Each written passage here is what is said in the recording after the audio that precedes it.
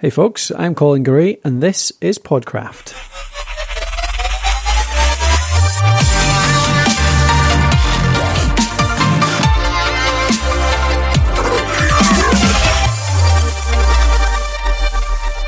Hey folks, and welcome to another episode of Series 3 of Podcraft. This is the series on creating a peerless podcasting website, so that's creating a great home for your podcast on the web. Yesterday we were talking security, so we covered all of the things that can happen to your WordPress website because of some of the vulnerabilities that can be found from time to time. But we talked about all the ways that you can close those gaps, make sure you're safe. So pop back, have a listen to that if you haven't already. If you have, obviously, thanks very much for being a continuous listener, popping back today after that. I mentioned that we're going to be looking today at error pages. Now, error pages are obviously seen generally as a negative. So somebody pops onto your website, they try to find something, but they get an error. And by an error, I'm really talking about a 404 error. Now, 404 errors arise when somebody types in a web address or they go to a link where that page has actually disappeared. So they go to a link which actually doesn't exist on your website anymore, and that's when a 404 error pops up. You've no doubt seen them around the web from time to time. It happens. People change the structure of their websites, they delete pages, they change the names of pages, but other things around the web, whether it's on their own site or an external site, might be still linking to that old page. So it's quite often that you'll find 404s around your website somewhere. Now, as I said, that can be a negative because people can't find what they're looking for. But the last thing you want to do is to show a default 404 page, which essentially says, oh, whoops, we can't find what you're looking for. Never mind.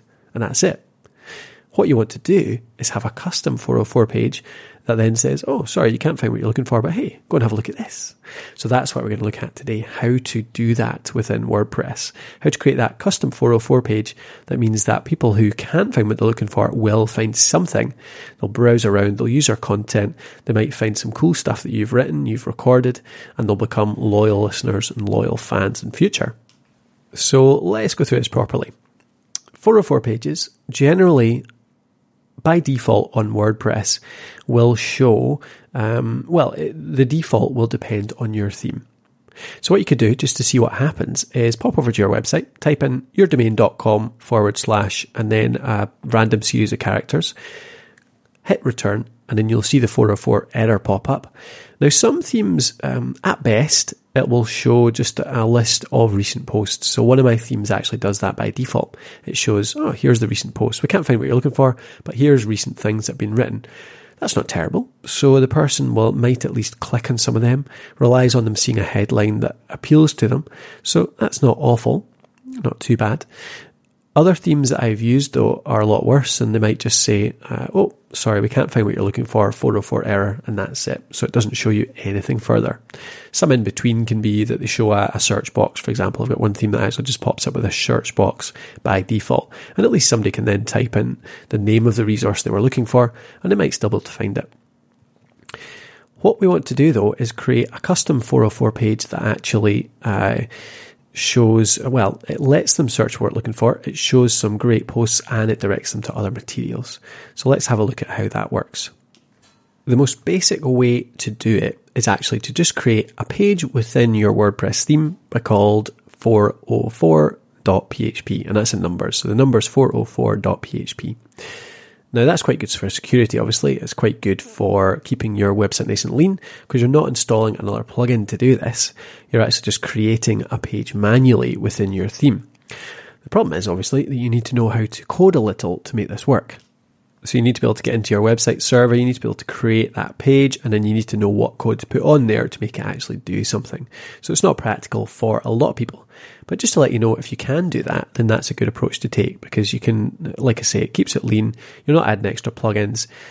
Very simple and very easy if you know how to do it. But if you can't, then obviously you want to use a plugin. You want something that's going to help you to do this automatically. Now, the one that I use is called Custom 404 Plugin. So you can search for that in the WordPress plugins directory. Just go into your plugins section within your WordPress dashboard, type in Custom 404 Plugin. That's the one I have on a few different websites that I run just now.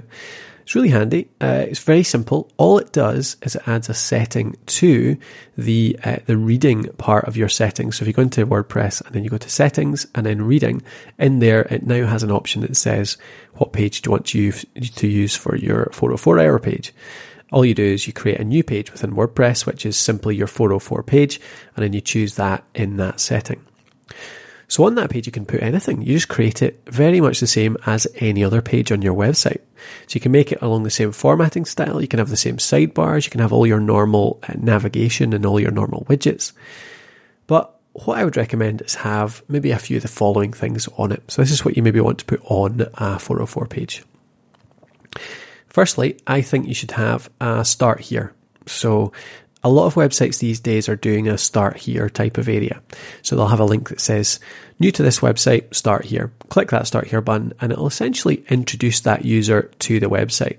That'll take you through some of the most popular posts. So the stuff that you know on your website is really valuable. You know what is on your site that really grabs people, that really turns people into long-term readers. You know what you've written that is really good stuff that'll really convert somebody from a one-time visitor into a long-term reader. So you want that kind of thing on your 404 page.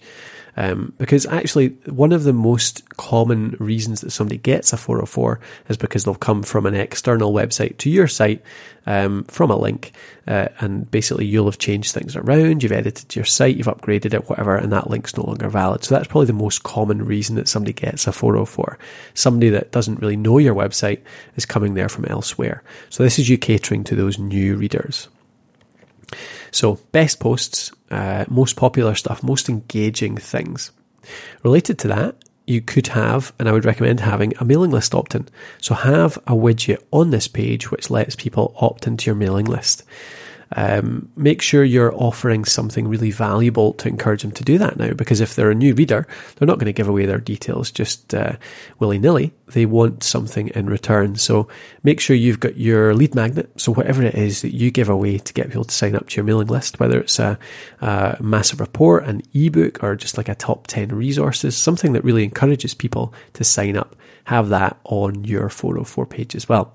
So that's the two things catering to your new people that have just found your website brand new. They're going to find your valuable content, and then they're going to take your report, your lead magnet, and they're going to opt into your mailing list as well. To cater to the other type of people, so people that do know your website, they have been there before, they've tried to find something, maybe they thought they remembered the web address, they tried to type it in, but they got it a little bit wrong. Maybe you have some out-of-date links on a post on your website, they've tried to click through from there to another page, but they know you a little bit. A good thing to include for that type of person is a search box. So do include a search box on your 404 page and say, if you do know what you're looking for, type in the title of the post here and it'll pop up. So you let those people find what they're looking for through search. The final thing that I would recommend putting on is categories. So I actually just have a bit at the bottom saying, if you don't know exactly what it's called, you don't know exactly what the resource you're looking for is named on the website, then here are the categories. Maybe you can find what you're looking for there. Here's what I normally write about, and you'll have a list of your categories, and let people click through and try and navigate through your website, find the stuff they're looking for that way.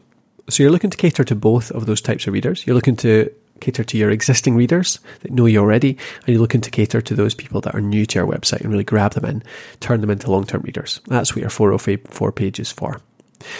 So, task for today, download the custom 404 plugin, install it on your website, and create yourself a new 404 page.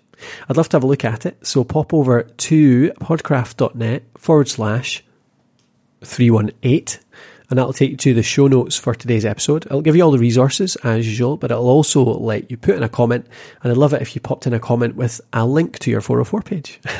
So just give me a link to your website and I can type in that and then a random string of characters after it, and I'll find your 404 page. And I'd love to give you some comments on it. I'd love to see what you've included, or even just put in the comment what type of stuff you've included on that 404 page and why you did so. If you have some extra stuff beyond what I've mentioned today, I'd love to hear any extra tips you have on how to create a great one. Okay, so that's it for today. That ties up the 404 error page. Thanks again for listening to the series. As always, I hope you're getting a lot from it and you're nearly finished on your journey to creating a peerless podcasting website. We've only got 2 more episodes to go before we finish the 20-part series. So I hope you join me for the penultimate one tomorrow, the next episode. I'll talk to you then.